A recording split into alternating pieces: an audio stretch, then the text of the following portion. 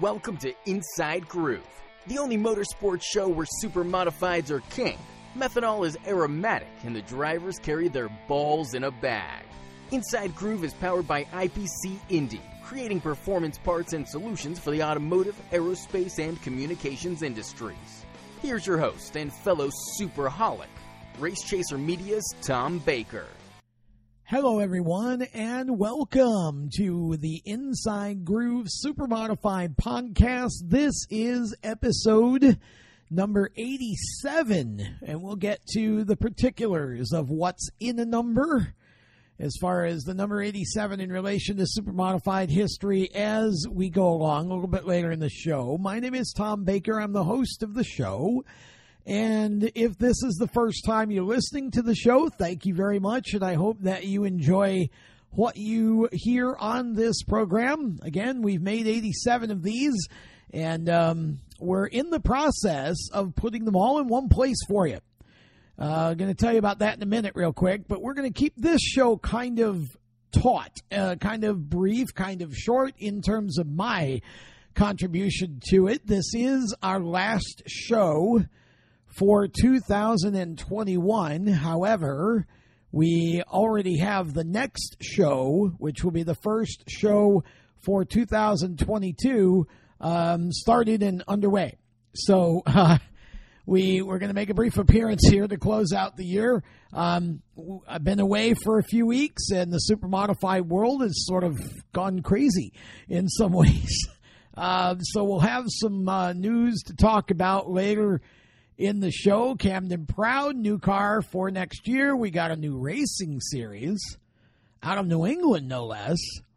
So we'll have some discussion about that, too, in our final segment. But here's the main theme for this show. Jersey Jet, Joey Payne, is our featured guest. And we all know Joey. If Joey's got something to say, he's already said it. And I will promise you that when you hear this interview, Joey has plenty to say. But it's a great interview. It takes me back to some things that I didn't know, some things I'd forgotten about Joey, and kind of how he got started in his early days. So it was a great interview. And Joey is actually out in Indiana, and he's racing this weekend. So you'll hear the details of that in the interview as well. So we got a lot to catch up on later in the show, but again, I'm going to try to do it in as brief a form as possible, and we'll expand on each of the topics on our first show right after the new year. So let me start by telling you a little bit of news in terms of this show and my brand and me. So for the last couple of months, I've been alluding to a new brand and a new launch and all that. Well, the new website is about 95% done right now. We are rapidly finishing up some of the sections of it, and we're going to soft launch it here hopefully before Christmas. That's the goal. And that means we're just going to turn it on. It's going to be live, and you'll all be able to go and read content and engage with it and do all that. Now, it is not what you see in the soft launch isn't all there's going to be. It's just the media section, my driver sections, and then we're going to have our subscription sections as well. We're going to have a huge raffle that we're going to do as part of the sort of grand opening, if you will. And so you'll be hearing more about that. I wanted to alert you to that. Somebody going to win a cruise, and not just any cruise. That's the grand prize, but there will be others as well. So we're going to do a huge raffle here to kind of start things off. The goal for this brand, Steering Wheel Nation, is to be very engaging. We want to do something. Yes, we're going to have our stories, our shows. All of these will all be all in one place. That's the goal. I haven't had a real website in way too long. So got all the tools and technology now. We're going to be able to put all the shows directly on the website. Each show will have its own page, its own area of the site.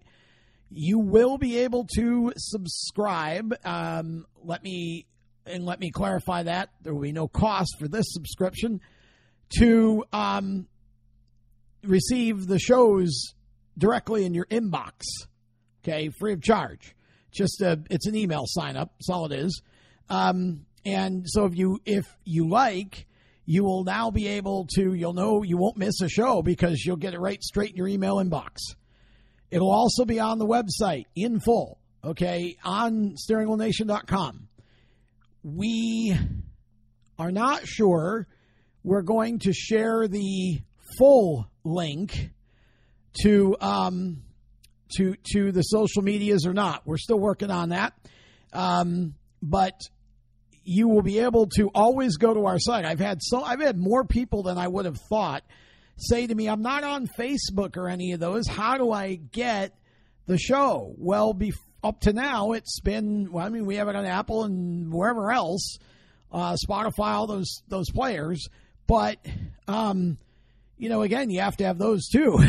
So what do you do if you don't have any of that? Well, we're making it as simple as possible now because everybody has email. And if you don't, what's wrong with you at this point? And, everybody has access to the internet. So we're going to put the two things we know, we're going to put all the shows, not just Inside Groove, but all the shows on this website. You'll be able to go there and just go to the page and listen and have a good time. And we're also going to give you the email subscription option to go ahead and get the shows directly in your inbox as soon as they're posted. So we're also going to have apps for your phone. Those are coming. We don't control when we can have those because they have to obviously be approved by the two main Crapple and Google. So if as soon as Goggles and Crapple approve them, then they'll be up. But you will be able to, and they will be full feature apps. So anything you can do on the site, you can do on the app. And so we'll have those too. So this is going to be a fun thing that we're creating here. We're going to do a lot of things that you can have access to be a part of, access to win, and we've got several more features that we're going to unveil on the website as we get them in place. So what we're doing is a beginning. It's not the end. So when you first see the site, just know that what you're seeing is, this is phase one. And, over the next 30 days, 60 days, 90 days, additional features will be built in and things will start rocking. So just wanted you to know about that it was coming. The social medias are already live. And I would urge all of you to go and like or follow, whatever the particular social calls for, those pages. Like us on Facebook. Just look up Steering Wheel Nation. It's at The Wheel Nation. And then Twitter and Instagram at The Wheel Nation, all one word. And just like or follow, whatever it calls for. And we do have a LinkedIn, but I haven't done too much with that yet. So we're going to have some fun. And this is the biggest project I've ever been involved with in terms of media. There's a team of people behind this. I'm a part of that team. And we are just incredibly excited at what we're creating here, and we hope you all will be too.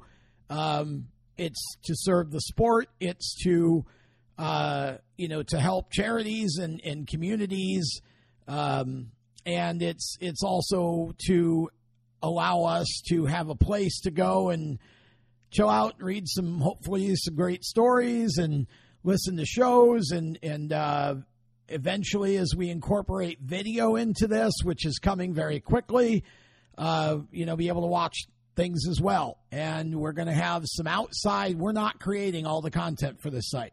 We're going to have some outside podcasts and outside shows that we're going to be bringing in. We are working on a couple of potential live stream situations. We won't be streaming in terms of, me hiring staff and going and doing that. We will simply be a hub for other folks' live stream content. And this is going to be focused on a lot of different areas of racing. So obviously, super modifieds and all that are part of it. And we're going to do a lot with local dirt track racing in this region. We're doing a lot with road racing and sports car racing as we can build that out. I'm actually heading for Sebring here this weekend for a Champ Car Series race down there. Got a driver racing in that, and that's that type of endurance, mid-level endurance, and all of that. We're going to feature some of that. We just want to have fun. We want to show off the people that make the sport what it is and bring some interesting stories to you on a regular basis and just make it a place that's fun to be a part of and give you a chance to win things and have a good time. That's really all it is. So we'll have more information about that, but I would encourage all of you to go to Steering Wheel Nation on Facebook, Twitter, and Instagram and like or follow if you're on those platforms. And also know that the website's very close. It's coming, hopefully by Christmas. Just the basic media, and then you'll be able to start learning about our raffle. And we've got a Champions Club that we're introducing as well. Going to have some amazing perks for that. So fun stuff. This team is a global team I'm working with.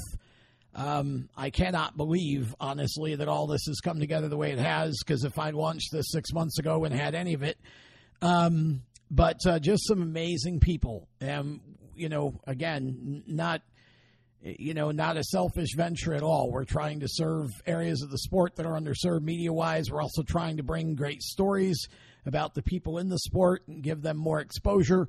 And at the same time, we're going to, as we do some of these things that generate revenue, we will have merchandise of all sorts. We're going to, we're very, very focused on charitable work and that sort of thing. We want to make a difference. That's exactly what this is all about. So basically, it became with this group of people, how can we take what we're all good at and put it together in a way that lets us have fun and lets a lot of people enjoy it, but also makes a difference in communities and, situations. So something I've always wanted to do, just having the vehicle to do it. So this is that vehicle. So that's it. So I'm going to leave that here, right where it is. And we're going to take a break. When we come back, you're going to hear from the main reason I put the show together was for Joey Payne and for you to hear from him. And then we'll come back and we'll talk about some other things on the other side of that. So be back in a moment with Joey Payne right after this. Hey, here's a little fish tale for you. It's about a place named Skip's Fish Fry. Skip's Fish Fry is located at 42 West 2nd Street in Oswego. They're open Tuesday through Saturday, 11 to 7. So don't call them on Sunday or Monday. They're gone fishing. They are open Tuesday through Saturday, 11 to 7. They serve a variety of great fish, burgers, Hoffman hot dogs, conies, lobster, soup, salad. They even have cheesecake if you feel like some delicious dessert. I love their haddock pieces. That's one of my favorites. And they just have great food. It is the best fish in the Port City. I'm not just saying that because they're a sponsor of the show. It is one of the first places that I go to eat every time I'm in town. So call Skip's Fish Fry or go visit them on their website at skipsfishfry.com. And by the way, you can order online and just go pick it up. It's a great way to go ahead and take care of the not-so-fun part before you get there. And then when you get there, just pick up your food, bring it home, and enjoy. Skip's Fish Fry, 42 West 2nd Street in Oswego. Go visit them. Welcome back to Inside Groove as we continue with our final show of 2021, and we are going out with a bang on this show. As I mentioned in the opening segment, Joey Payne is our featured guest, and Joey is coming to us from Indianapolis, where he is out there to do a little business this weekend on the track indoors at the Rumble at Fort Wayne. Joey is going to be driving for Smoke Johnson, who we all know as Tony Stewart. How in the world, Joey, did you put this deal together?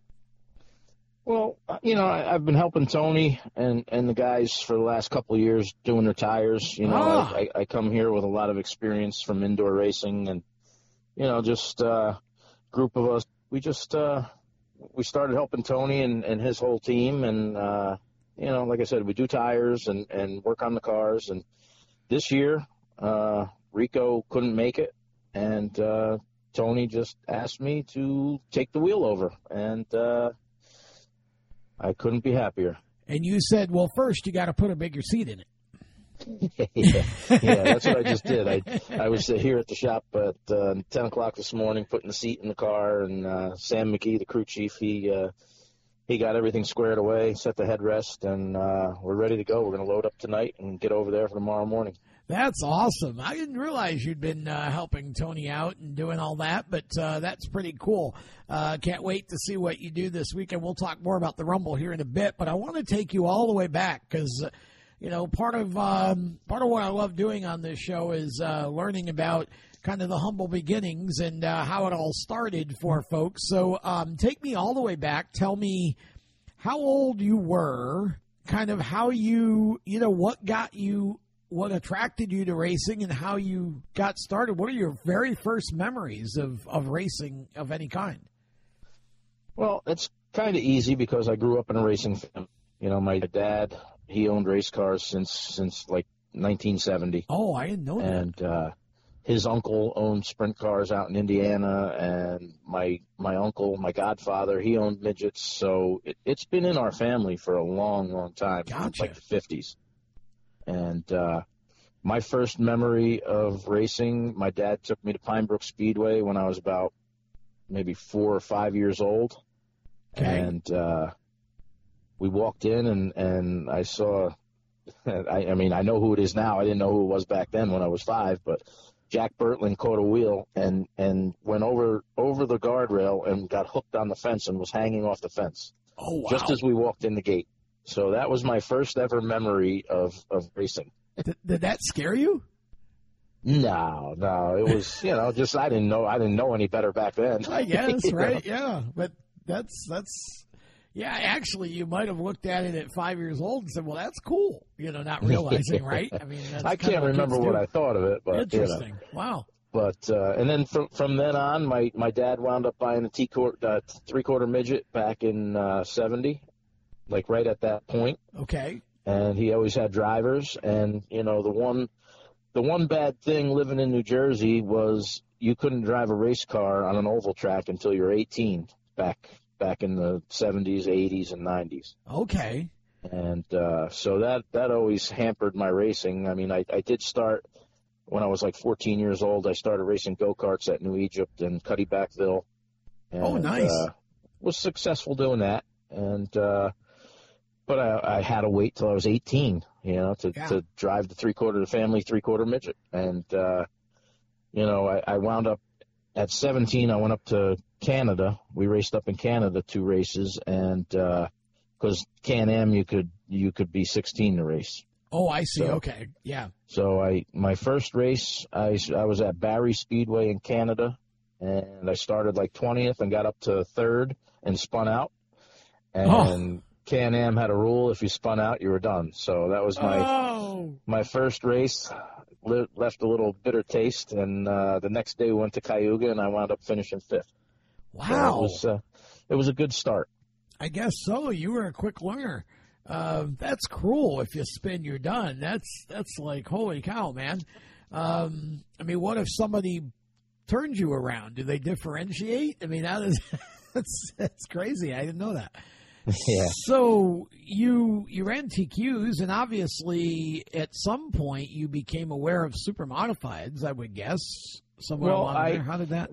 When I started driving three-quarter midgets, I always saw the super modifieds at Oswego, yeah. and back in the day, all the TQ midgets were like upright looking cars. Yeah. And when I started building cars with my dad, we started introducing like the super modified tail, the super modified nose, and I always loved the super modifieds. And all through my career, I always wanted to race a super modified, and coming up through the midgets and TQ midgets, and everybody always wanted the driver to pay for tires, and I came from a hard-working family. We were just a hard-working bunch of guys, and my dad always had cars, so he always spent his money on his cars and never really had money to lay out for me to go drive other cars. Right. And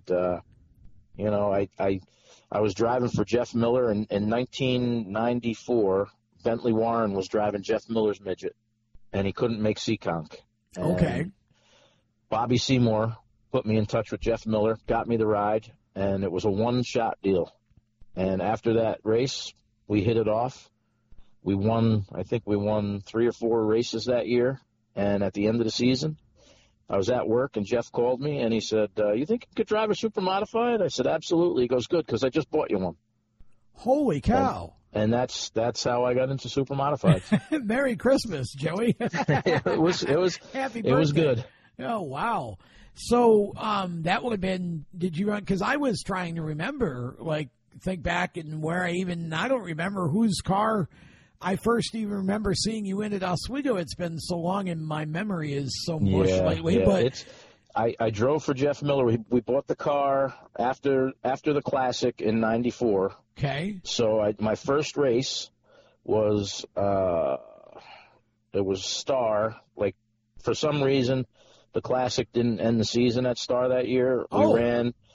It was a regular Saturday night race. I think I started like 15th. I think at that time there was 15 cars there, and we wound up 3rd that night.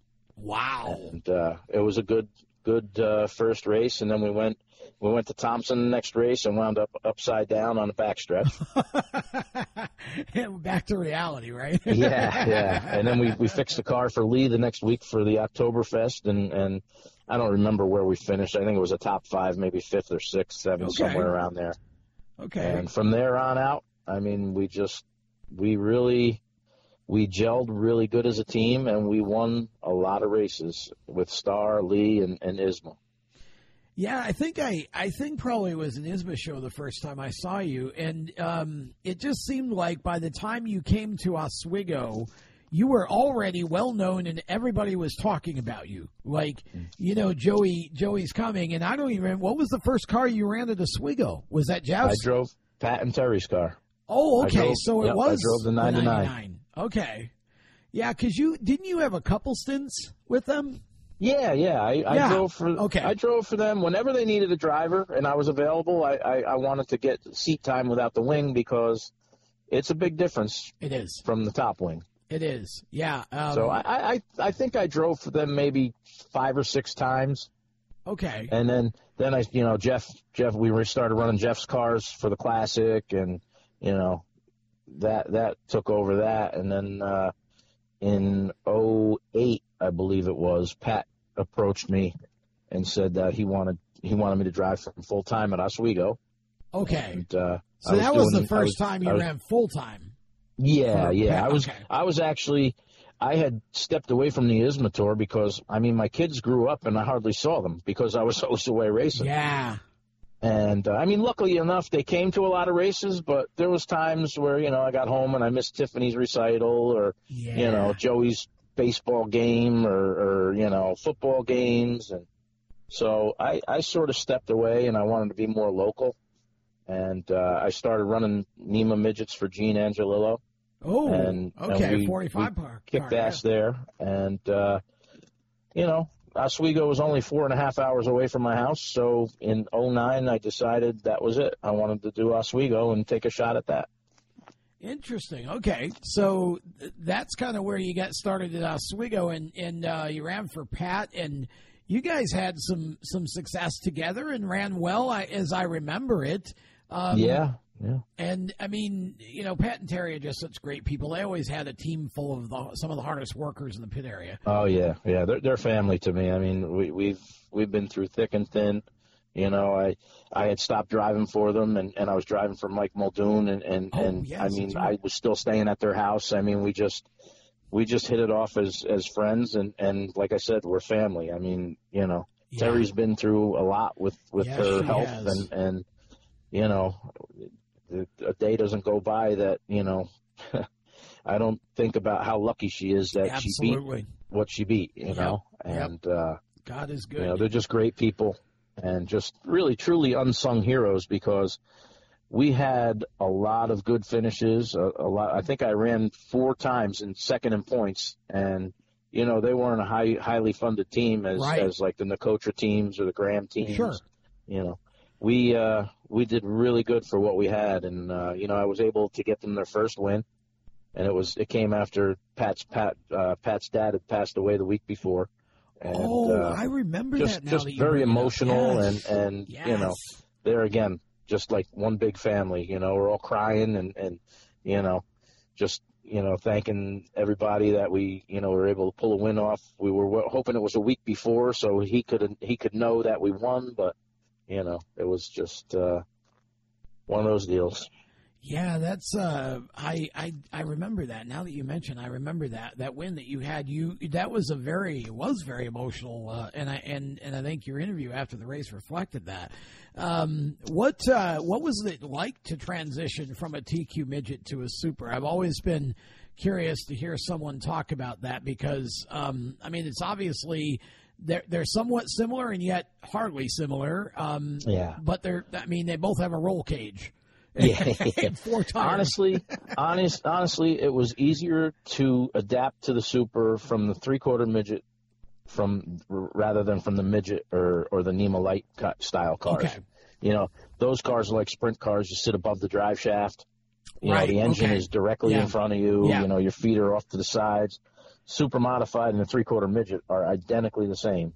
Same kind of deal. Engine hanging off the left side, and, you know, your feet straight out, and, you know, the only difference is you know, 800 horsepower. Right.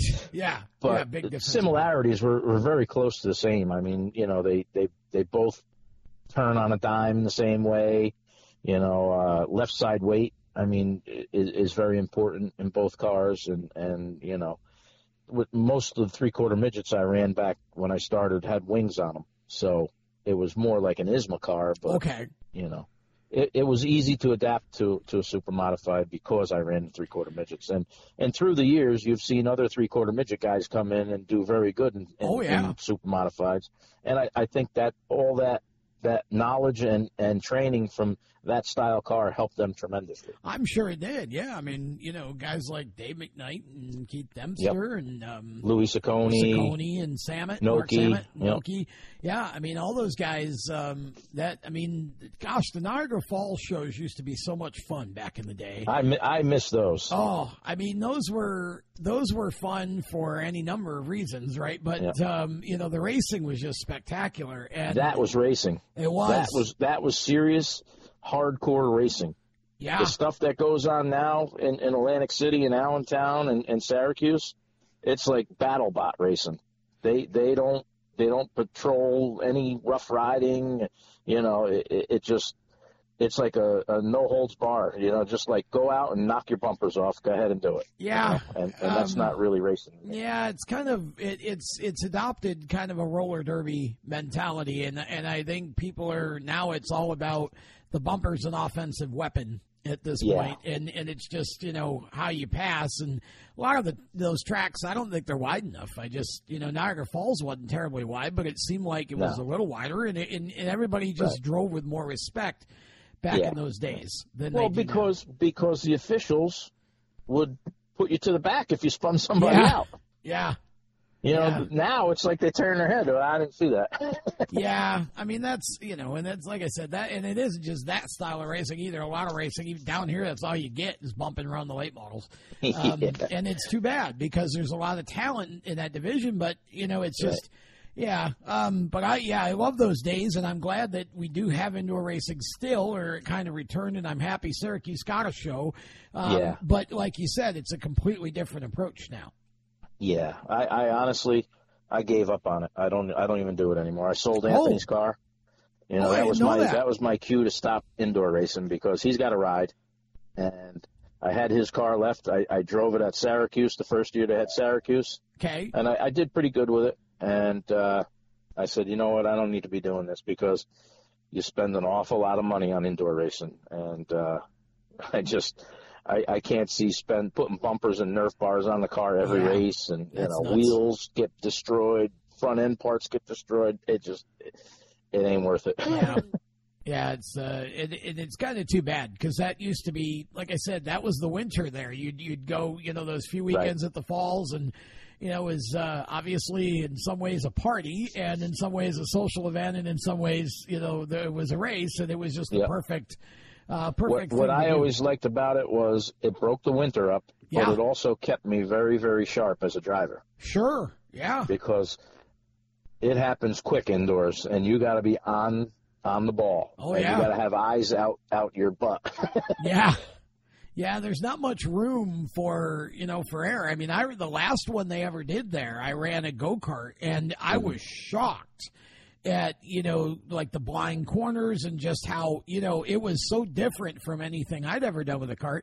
And it took me half the day just to get used to, the speed and how to deal with that. And not that I'm a racer, but just to say that even from that perspective, I can only imagine what it's like to do it in a TQ, bigger and, all that. But, but it was definitely fun stuff. But you've had a tremendous career in the supers, and driven for a lot of different people. What are some of the memories that you have? Is there a race or races? What memories do you have? I know the first win, obviously, with Pat, because of the emotion that went along with that. But what are some of the other memories? There's so many. I mean, like the Jeff Miller crew. We won a lot of races, and I won the High Miler, I won the Super Nationals, and I won a bunch of races, Florida. But with those guys, every weekend was a win because if you didn't come home with your cheeks hurting from laughing so hard, you didn't do good. So, the whole Miller crew, I mean, anytime we went racing, it was a good time. I mean, we had our ups and downs. There was sometimes equipment failed, and in '97 I think I fell out of 7 or 8 races, and we still finished third in the points. Wow. We either won or we were broken. But Pat and Terry, I mean, I've always, we've got a lot of memories with them, and in 2015 Ray Graham had stepped in and offered us a car, and we didn't get it out until like August, and we were immediately fast with it. I won the second night that I was in it, and we shattered the track record at Oswego. Yeah. That was one of the biggest memories that I had that lasted for a long time. Coming up through the three-quarter midget ranks and midget ranks, and I always looked at Oswego as that was our Indy of the East Coast. And, to win there was one thing, but to sit on the pole for the Classic and hold that track record for 7 or 8 years, that was really special. Yeah, that was my gosh, you and Cody both broke the record, I think, right? But yeah. You went faster and Mike Barnes, too. All three of us on the same, the last 3 guys in time, we shattered the track record. Yeah, that's just that was an incredible time trial session, and then you just took off in the Classic and basically kind of ran away with it, and then it seemed like you got to the traffic, and it was almost like you just stopped, if I remember that race correctly. Well, you just couldn't go anywhere. What had happened was we didn't use our time trial tires. We put a new set of rear tires on the car. Okay. And as soon as I got some heat in them, I could feel the car was so loose. And okay. I said, you know what? It's really free. It's not going to get any better.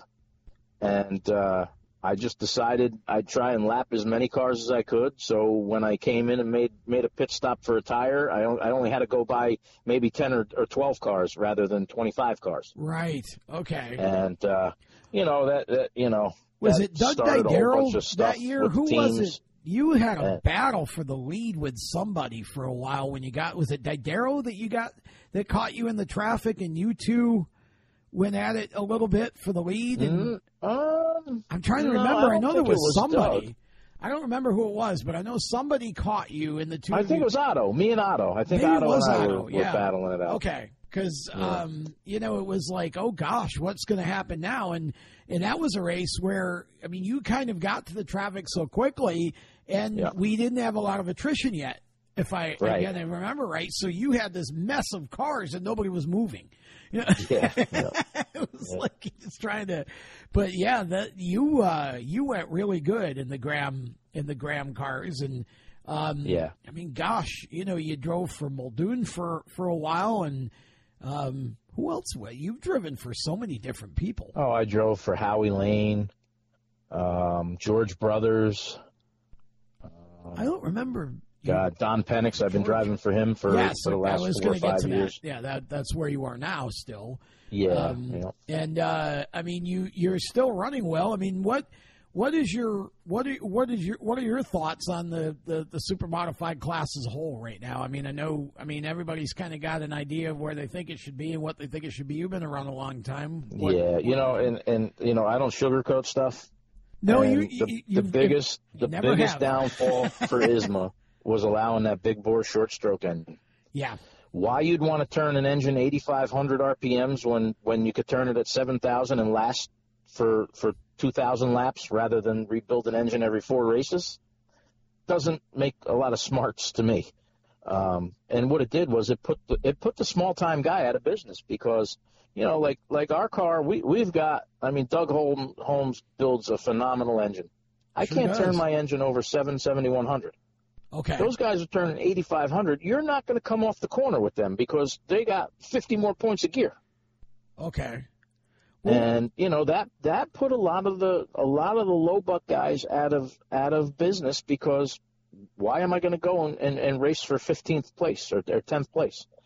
You don't have that shot anymore. What was the reasoning for doing that? I don't understand. No, it's just one guy did it, and then all the big most of the guys that have those big bore short stroke engines.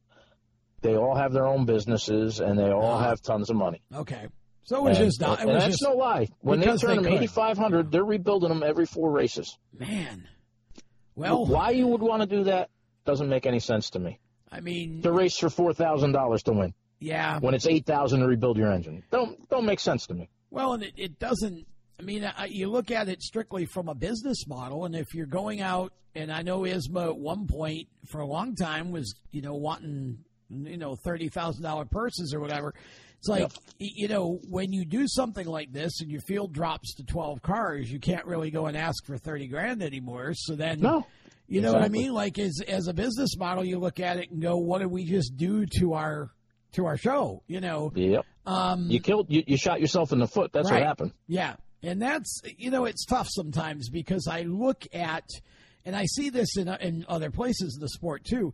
You look at the club model versus the, sort of, promoter model who it's his series. When you're a club, depending on who's controlling the club and what their prevailing, theory is, you go one way and then you get new administration and they kind of go another and then you get, and I think sometimes what happens is it becomes easier to forget that if it's not best for the group, ultimately the boat's going to sink if you put holes in it. And, exactly. Yep. I mean, I'll give you a perfect example. Now, like I said, I don't hold anything back. I got a phone call to support ISMA for Jennerstown and Star Classic this year. Oh, okay. Yeah. Now, my car owner can afford to race and spend any amount we need to spend, he can spend. Sure. I can't, as the driver and the guy that works on the car and hauls it to the track and does everything that we have to do, I cannot physically bring that car to the track, and now I'm not on a commitment deal. So if I don't finish in the top 5, I get $650. Okay. So Jennerstown is 7 hours from me. Yep. So it's 7 hours there, 7 hours back. Figure $800 in fuel. Now, all I had was tires for the Classic, so I only had 2 inches of stagger, so I'd have to buy 2 sets of tires to go to Jennerstown to race. That's $1,900. Now you throw in a hotel room that night and a hotel room the night of the race, and your methanol and your tires, I figured we'd spend $5,000 to go and make $650. Wow. So I told Brad Lichty, I said, you know what, Brad? I love ISMA, and I would really like to support him. I said, but I cannot, in the right mind, make Don spend $5,000 to go get $650. Yeah. In return. I said, guess what, though? I got a subscription to Flow. I'm going to sit home and watch USAC racing on Saturday night and save money. Yeah. And that's what I did. I cannot. I love racing, and my car owner loves racing, but I cannot make him spend that much money knowing that if we don't finish first or second or third, we're not even going to cover one set of tires. Yeah, let alone two, plus all the other expenses, right? Yeah, it really stinks to have that thought, but I mean, we're in a bad place right now in this country, and I agree. You got to think about what you spend and what you get in return. Yep. Yeah, I mean, we were fortunate enough this year. We ran both classics. We finished 5th and 6th, and not that we covered our expenses, but we got a chunk of money back that took up a lot of expenses. So we were fortunate enough to have 2 good runs in the Classic. Right. But, the Classic is always a money pit. 5 sets of tires and, just 3 drums of fuel. And I mean, things these days, you got to try and save as much as you can. Well, that's true. And you look at a race like the Classic and you say, well, it's the Classic. So if I'm going to spend a bunch of money, that's the one that because everybody wants to win the Classic, right? It's the Indy 500. So it's a very tough deal, and it would be awfully nice if you didn't need 5 sets of tires. I mean, so I'll throw this out there then, because again, you're a driver, you know what things cost, and we've got another new series that's formed now. What are your thoughts on that, and what would you like to, if Joey Payne could be super modified, czar for a day or whatever? Yep. What do you think we should do at this point? Because I shoot things out there, and I mean, I've been around a long time. I've paid attention. I've listened. I've watched. I'm not a driver. I'm not an owner. And there are certain people who would say, if you don't have a dog in the fight, shut up. So you're a driver, so you have a dog in the fight. So I'll let you talk about it, and I'll listen and obviously learn from you. I mean, honestly, I've always been an ISMA guy. Yeah. I mean, I love ISMA, and they're in a bad spot right now. I mean, with Danny Sewell coming in as president, maybe he could turn things around, because he's been a low buck guy for a long time, and he's done very, very good with what he has. So maybe his influence can do something to get more cars. The new series, I don't think you need a new series, because it's going to kill one series. Yeah, I don't understand I don't know what the point is. And they're talking crate engines. Anybody, I just don't know what. All these guys have $40,000, $50,000, $60,000 engines. What do? Throw them in the lake as a boat anchor? Okay, so they're wanting to run crate motors. Well, yeah, they want to run a crate engine. I mean, no matter what you do, I mean, the problem is the times we're living in right now. I mean, money is so tough right now. Yeah. And I think we need another touring or another super modified series like you need a hole in your head. Yeah. But, I just think it's going to hurt one of the series. And I mean, right now, I'm content racing with Oswego. There's 23, 24 cars a night. I think that's a good hit, and I enjoy racing there. It's not close to my house, but it's like 6 hours away, 5.5 hours away. Sure. And at least I could go there Saturday morning, race, come home Saturday night, or stay at Pat and Terry's, get up early and be home Sunday at a decent time. The traveling deal, I'm wore out with that. I did the ISMA tour for 7 or 8 years, and I was doing 110,000 miles a year from April till October. And it wore me out. I did it for those years, and like I said, I missed a lot of my kids' childhoods. Yeah. And I just don't want to travel anymore. Oswego is pretty much where I want to travel to. And, and then things change. I mean, both my sons race now. So,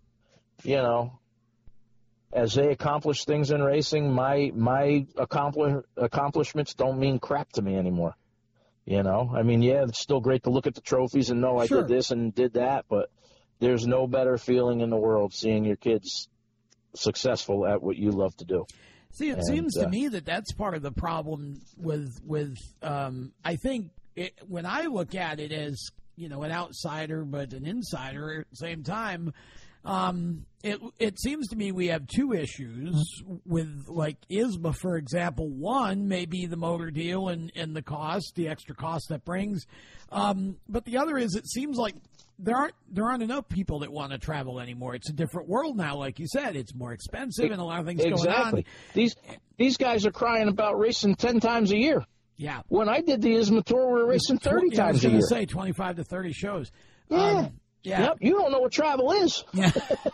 Yeah, I mean, it's like the Oswego guys, most of them don't want to travel because they don't want to break their cars and then have to, because, you know what I mean? I understand all that. Now, I don't want to vilify anybody in this because I'm not saying people are bad people. I'm just saying that we seem to have backed ourselves into a corner, and I saw this coming a few years ago and started talking about it. It's like eventually we're going to hit a wall with this where, Joe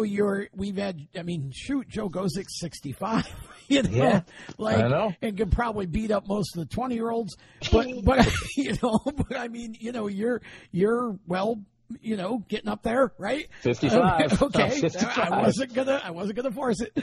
You're 55. I mean, and of course now Otto's saying he's done it at Oswego and this, and so you get to a point where the barriers to entry into that big block class just becomes so great that only the wealthiest can play if you're going to play to win, right? Yep. So, what do we do? I mean, because it seems like the things that we really ought to do now, I mean, I'll throw this out there as an observer.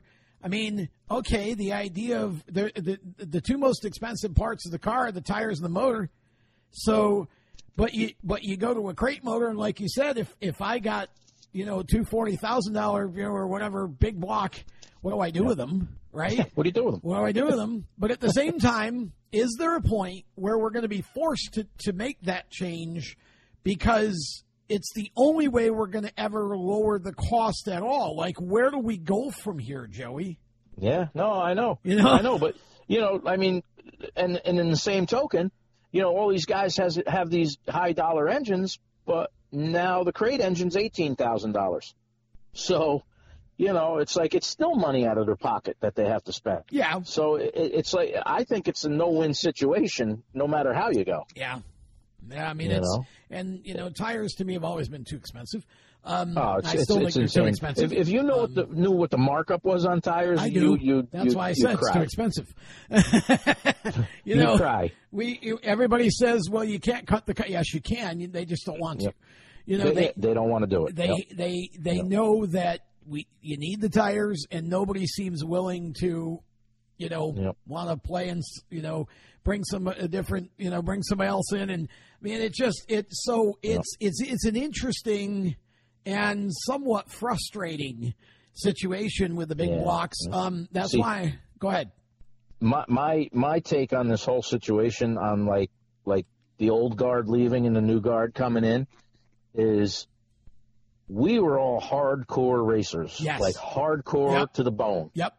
And the new regime that's coming in, the younger guys, they're more like hobby racers. Yeah. To be honest with you, they're like hobby racers, and that's where you lose, because you're not doing everything you can to get to the racetrack. Yeah. It's like, I'm not going to race. I'll go race online.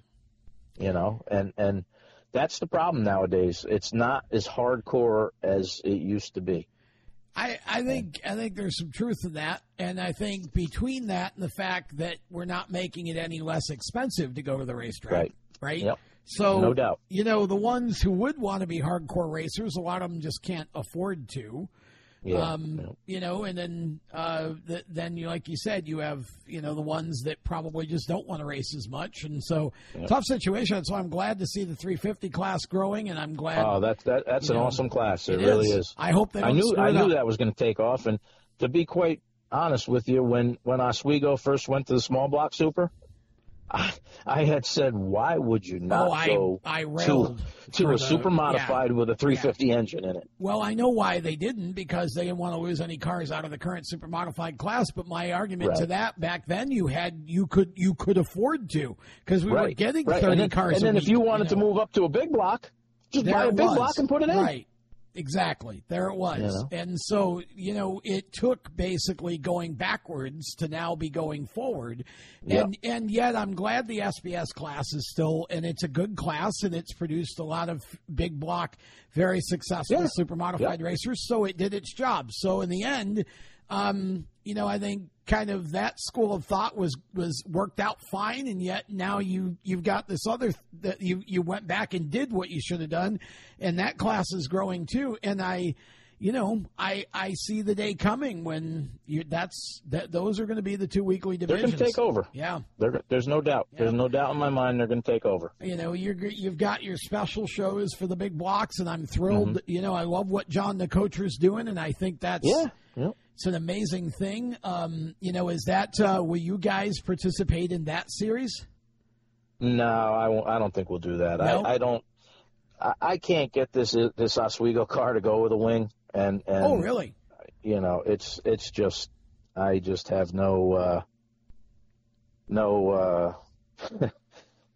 I'd rather just do the Oswego deal and that's it. Yeah. Yeah. I got a 3-stage wing on my car, and it's not really good for big tracks. Okay. It's good for a short track, and it's a $3,000 wing. What do you do? Throw it away? Yeah. Well, everything is so expensive for those cars, right? Yep. And everything is expensive. That's what and I mean, I know they were always more expensive than other divisions before, but when we went to the Aero and the new stuff that we got, it's like that just, it went, because then it's all specialized and everything's about air, and it's harder to build a wing yourself and do the bodies and all that. You got to kind of buy more. And so it's just not as accessible to the average person as it used to be back in the day, I don't think. But I do look forward to the coming season, and I know you said you're still going to run Oswego. Now, you're obviously in Indiana right now to do the Rumble, and I know that's got to be something you're looking forward to. What else might Joey Payne get himself into next year if it's not, running around chasing his most super modified races all? Going to do more midgets? I got a lot going on for a guy that said he was going to retire soon. You all lie. This deal here with Tony, I mean, this made my career. I mean, I've known Tony since the late 80s. We used to race in Niagara Falls together, and then we raced in Florida together, and with a midget. And when he asked me to drive this car, that made my career. I've won a lot of races. I've won championships, and to have Tony Stewart ask you to drive one of his cars, that puts the icing on the cake. But we're going to do the Rumble here, and hopefully we come out successful. I mean, I'm in a winning car. I know it's got the potential to win. Rico drove it the last 2 years, and we had some problems with it. Kept breaking the engine, and we think we got that licked. Good. Mike Seymour built some good engines for us, and we'll go from here, and we'll get the Super ready. It's at my shop, and we'll get that ready for the first race of the year. And my buddy Dave Shore, he bought Gene Angelillo's midget that I used to drive, so I wound up driving that at Thompson and Waterford the last 2 NEMA races last year. And then he bought Jeff Locke's NEMA Light car. So my son Anthony and I will be sharing midget and NEMA Light rides back and forth, periodically. Nothing steady. Okay. Just when Dave could get away and go racing, we'll go racing with him. And my ultimate goal is to get Anthony in my Super this year. So I know I've talked to Don about it before, and he said, when you want to let him do it. And I'd like to get him some seat time and hopefully it could get him a ride back in a 350 or maybe even into a Super. Because he ran the 350 Super Series at Star and did very good there. I'm interested in how you said that, because what you think you're going to hear as you're talking about that is, that he maybe will get him in for Classic, and then I'm thinking, okay, so then you said, so it sounds like you're not necessarily going to just step out of the car and put him in it, and you still got more racing you want to do, even if it's only at Oswego. I am going to win that Classic one year. I can tell you that. So I'm at a point right now where I enjoy when I'm at the racetrack. Okay. I don't enjoy working on the cars because most of the time it's just me by myself. Yeah. I don't have any crew. I got a guy that lives up in Horseheads, New York, Jeff Page. He comes down and he'll help me here and there. Okay. And he's like the main guy at the track for me. And then I got a bunch of guys in Oswego that help us. And I have the crew at the track, but I don't have any crew at the shop. So that's the roughest part. And loading and unloading and that's what makes it hard on me. And well, and you've done it so long, right? It's. I'm not getting any younger. Right. None of us are. And if I drive home Saturday night and get home 5 a.m, usually by Friday I'm recuperated and it starts all over again. Yeah, I hear you. I still have the desire to race. I recently got divorced and I'm restarting my life. I'm having a lot of fun. I got a fiance. We got engaged. Congratulations. And we have a ball. She loves racing. Her uncle was Donnie Ling, and he used to sponsor all the cars at Wall, Modified. Fluids, and Pouch. Yeah, had a modified. Jeff Bodine drove a while back. And her cousin 66. Donnie used to race modifieds and Busch North cars. So she grew up around racing, and we have a good time. She helps me a lot on the cars, and I just. Like I said, I don't want to retire, but I'm not really into racing full time either. Okay. So, and it works out good because Don says, "Here's the car, race when you want. You don't have to race when you don't want to race." So that works out good. Now, What's Anthony doing when he's not rotating midgets and whatever with you?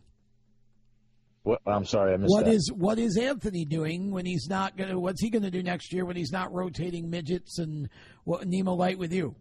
Well, hopefully he came to help me at Oswego in May and wound up tearing his meniscus and ACL. The car got pushed into his knee and buckled his knee. Oh. So he hasn't really raced this year at all. I didn't realize that. Oh boy. I want him to race as much as he can, and Joey races 3/4 midgets, so I think with both of them, 3/4 midgets, and Anthony will do the NEMA Light, and I'd like to get him in the Super a couple times. Cool. Well, sounds like you're going to be plenty busy between your stuff and their stuff still, and probably about as busy as you want to be, right? And you're having fun doing it. Yeah. No, I'm having a ball. Unfortunately, I lost my dad back in December last year, and he was the patriarch to the family, and a lot of our inspiration was from him. And it's tough not having him around, but. Just try and make them proud, and I've won championships and big races throughout my career, and this summer I got a race last summer.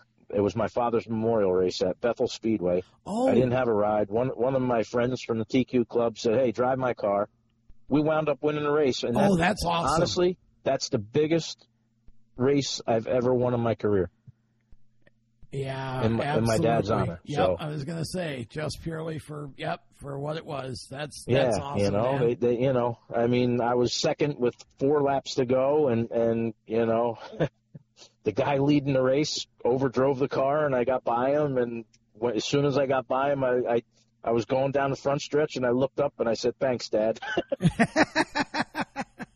That's great, man. Yeah, I missed a note here. I wanted to how did you, because somebody's going to say, you should have asked him, how did you get hooked up with Don Penix in the first place? How did that come together? Okay, so back in 2013, Jim Belfiore called me, and he says, hey, Don's got this Belfab car, and Kyle's driving the Hyder. He needs a driver. Would you be interested? And I said, hell yeah, definitely. Because I had met Don and Kyle when they ran ISMA back in 13. So in 14 we went to Utah, 14 or 15. Okay. So, and it's the same thing. It was a one-shot deal. And I showed up out in Utah, and we were pretty good, and we had problems. The fuel pump drive broke, and I didn't get to race. And the next year, we went back, and we were second. We ran second most of the race, and started overheating with 5 to go, and I stepped back to third. So we wound up third, and then we left Utah, and he said to me, he goes, I want to do the high miler. And he wound up calling me up, and he says, hey, I'm on my way. I'm bringing the truck, trailer, and car, and I'm going to leave it in Sandusky. You bring it home and finish the season out with ISMA. Oh, wow. So just like that. He's a really good guy. We get along really good, and he just loves to see and hear his cars going around the track. It's tough. I mean, my car owner lives in California. He only gets out here 2 or 3 races a year. I want him to enjoy it with us, but it's tough because, he's got a successful business back in California, NH3 Plus, and it's that's what he does. And he just, like I said, that's his outlet. Just knowing his cars are on the track and doing good, that's all he wants. I knew that started out in the West Coast, but I didn't ever know kind of the genesis of it, how you two got together. That's an interesting deal. Yeah. And so all these years later, here you are still driving for him, and it sounds like that's probably going to be the way you finish your career. It's great to have a relationship with a car owner like that. I can't think of any better way. And, he could say, hey, we're pulling the plug tomorrow, and I'd be fine with it because, he's done so much for me.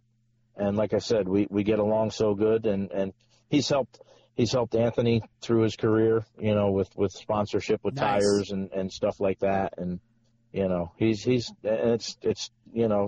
the truth. They say when you meet people in racing, they become family, and that's exactly what Don has become. 100%. Just like Pat and Terry. Yep. Just another family member. 100%. Well, definitely been fun to spend some time. I know that you've got a lot going on out there getting ready for the big race. And so hopefully maybe down the road we'll get you back on again and chat about some of the personalities you've raced with, because I would love to get I got a lot of those. I bet you do. That's why I'd love to have you back. So we'll continue this sometime in the new year. But good luck this weekend, and our prayers for full healing and everything for Anthony, get him back on the track as well. And, boy, I would love to see him in a super modified, so I hope that day comes soon. Yeah, so do I. Thanks, and I really appreciate it, and great talking with you. And next time I come back, we'll talk about all the characters. Yeah, there were a number of those, still are. So that'll be fun. We'll do that. We'll do that over the winter before the season starts again. We'll get you on for Joey Payne too. So have a great weekend out there. Be safe. Good luck. Go get us a Rumble win, and we'll talk to you soon. Happy New Year and Merry Christmas to your family too. Same to you and everybody else on the air here. All right, that is Joey Payne. We'll be back with more of The Groove right after this. Okay, folks, I want to tell you about one of our sponsors here on Inside Groove, Indy Performance Composites. They're a premier composite design and manufacturing company creating performance parts and solutions for the automotive, aerospace, and communications industries. Jeff West and his team are amazing. They do all kinds of work in the motorsports industry, from dirt tracks to NASCAR to IndyCar, super modifieds. It doesn't matter. If you've got something that you need designed or fabricated, let them help you transform your idea, your vision, and your budget into a workable high-performance solution. They have all kinds of services, from 3D printing to finishing services. End-to-end composite solutions is what they are. Check them out, ipcindy.com or indyperformancecompositesinc.com, and tell them that the folks from Inside Groove sent you. Welcome back to The Groove as we start to wrap this up for this week and for 2021. Hope you enjoyed that interview with Joey Payne as much as I enjoyed talking to him and doing it. It's a lot of fun. Can't wait to see what he does at the Rumble driving for Tony Stewart. That's going to be an amazing opportunity. All right, let's jump into what's in the numbers, shall we?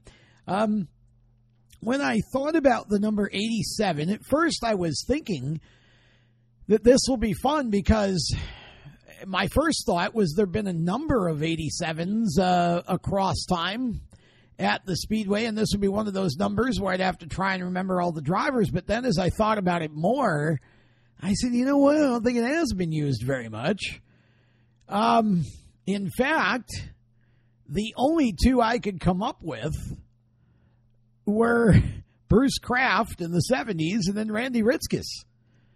I think was 87 for a while. I was debating whether he was 87 or 88, and I actually think he was both. I think he was 87 with his own car, and I think 88 with Durant, Randy Durant, when he was driving for him. I think he was number 88. If I'm not mistaken, I might be wrong about that. But those were the two. I don't recall a lot of other. There may have been, again, some temporary number changes where somebody, you get a pair of 07s or something and somebody becomes 87, but I couldn't recall. I believe Ritzkes was 87, and I know Bruce Kraft was 87. Those are the only two that I could come up with. Now, again, if you guys could come up with other ones, throw them out there. Because I'm just, I've lost detail over time. And especially, as we get into the 90s, for whatever reason, I just lose a lot of the detail on a lot of that. So throw it out there. But Ritzkes and Kraft were the only two that I remember for number 87. And Bruce was one of those drivers. He drove a number of cars. He drove the Ralph Wissing 4 a time or two. He drove the C-15 for Herm Graf a few times, I think. He drove his own 87. Was trying to think if there were other cars he might have jumped into. But Bruce had he had a few different opportunities there, and I don't remember much about him. I'm sure that I got his autograph a time or two, but I just don't really have a lot of memory of talking to him or whatever. I was so young back then. But seemed like a driver that was very dedicated to, to racing for a while. And then, I don't know if, eventually just got too expensive for him, or, he, moved on to other things or whatever. But I don't remember him past the 70s. So if he continued on in the 80s, I don't really remember too much about that. But, I think Randy Ritzkes is one of the best pure talents that ever sat in any car at the Oswego Speedway, in my opinion. And I love him as an announcer. I think he's a terrific color commentator. And I know he just loves the sport. Great dirt driver, great super modified driver. I'll never forget the one race I do remember from the 90s. Maybe early 90s, 92, 93, whenever it was, the first ever winged show at Oswego, when Randy and Bentley Warren in a pair of Dunnigan purple people eaters just went out there and absolutely put on as good a show as you'll ever see two drivers put on at the Speedway, and Randy ended up winning. It was great. Absolutely thought that was incredible. Just loved that race. And so that's it. That's all I got for that. Hope y'all can do better if there is better to do. Again, I a lot of times I lose out on the 60s because I just wasn't born yet till late that century or that decade. So if anybody can fill it in, do it. and let's have some fun with that. Okay, congratulations, Camden Proud. The Doug Didero 3 is now in Cam's garage. I'm not going to spend a whole lot of time on this show because eventually, once Cam gets back stateside, we'll get him on and we'll let him, talk about it in detail. But as I understand it, they bought basically that operation. So car and whatever parts, I think, or whatever that went with it. John Coloco, I think, will be, I don't know if it's weekly, but I think he'll be in the pits with Camden and Tim and the team to kind of help, I would think, especially early on. And Doug, again, I don't know that Doug's going to obviously come up from North Carolina every week to help, but plenty of ways to communicate remotely now, as we know. So I know Doug and Cam have already had a bunch of conversation, and Cam has just been so thrilled and so thankful for what Doug has contributed already in terms of advice and thoughts and all that. And so they, that's a huge deal. Now, so that for Cam, that is amazing. Sadly, it doesn't add to the car count, right? Because Cam's getting out of one car and into another. So it basically, in terms of driver count, is a lateral move. We're losing Doug and not gaining anybody because Cam is, unless they sell the 54 to somebody new, which could happen, surely, or put somebody in it somehow. So hopefully we'll gain some drivers some other way. But that's huge news for Camden. And I also want to touch base real quick. I'll save a lot of this for after the new year to get into this in more detail because I need to find out more about this. But there is a new super modified series up in New England that, as Joey and I talked about, they intend to be a crate motor series. They're going to run crate motors, big block super modifieds with crate motors. I don't know. I know nothing about who is in charge of this series. I know nothing about who conceived this series. I imagine the goal was some sort of a cheaper super modified series, but what's hard about this is that, again, if everybody went to crate motors all at once, and I'm not even saying that's a good idea because obviously then we got all these big blocks. Nobody can, what are you going to do with them, right? But all I'm saying is that if everybody in like ISMA, Oswego, MSS, if they all went to crate motors at once, that would be one thing because then everybody's on the same thing. But what it seems like is happening here is that you're going to take, I don't know how many new big block super modified competitors run this series versus people like Howie Lane, who appears that he's still going to do something with ISMA, but not necessarily compete with his cars there. He's committed, I think, to this new series with, I would guess, crate motors, although I understand they're maybe allowing big blocks with some sort of, restriction in some kind of way. So I don't know, man. I don't know. It's just kind of a head scratcher. So I think, for me, just whatever, again, there are people who will say, well, you don't have a dog in the fight, you own a car, you don't drive a car, so you shut up. Well, okay. It's like, whatever. But I think, just looking at it from a business standpoint, wonder, we have only so many super modifieds in the Northeast, so who goes and runs that? And do they also run ISMA? And if not, we lose them. Or are these going to be cars that were not running ISMA anyway, which means, okay, the new series grows, but ISMA doesn't, and eventually we lose ISMA. So, again, I don't really know enough to say a whole lot. It just was like this series all of a sudden just came out of nowhere and showed up. So it may be a phenomenal thing, and I'm hopeful that somehow it is. So we'll try to find out more if anybody knows who's in charge of this and wants to get them in touch with me or get me in touch with them.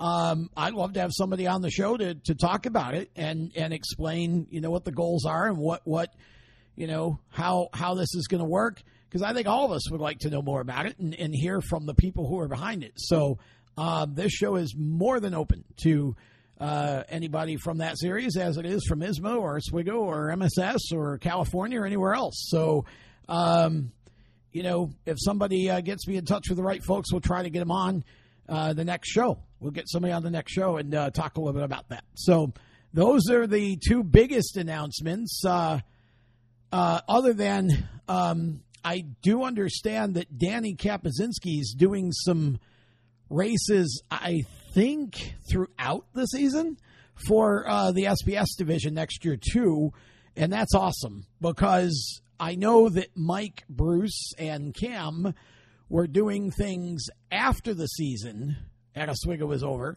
and I'm sure maybe Danny would do that as well, but to have some races during the year that sort of make 2 race weekends, or maybe a weekend when Oswego's off, go schedule a race at some other track in New York. I love it. So if that's true, then I think that's great. And, we need more people like Danny to step up and do these things. That's why it's great that John Nicotra is doing his wing deal. All of it just gets more eyes and attention on Oswego Speedway and the various types of super modified racing, and that is nothing but good. So that is where I'm going to leave it here for this particular show. I wanted to keep this fairly brief. I wanted Joey to be the most of it. I can't thank you guys enough who listen and support and share the show every episode.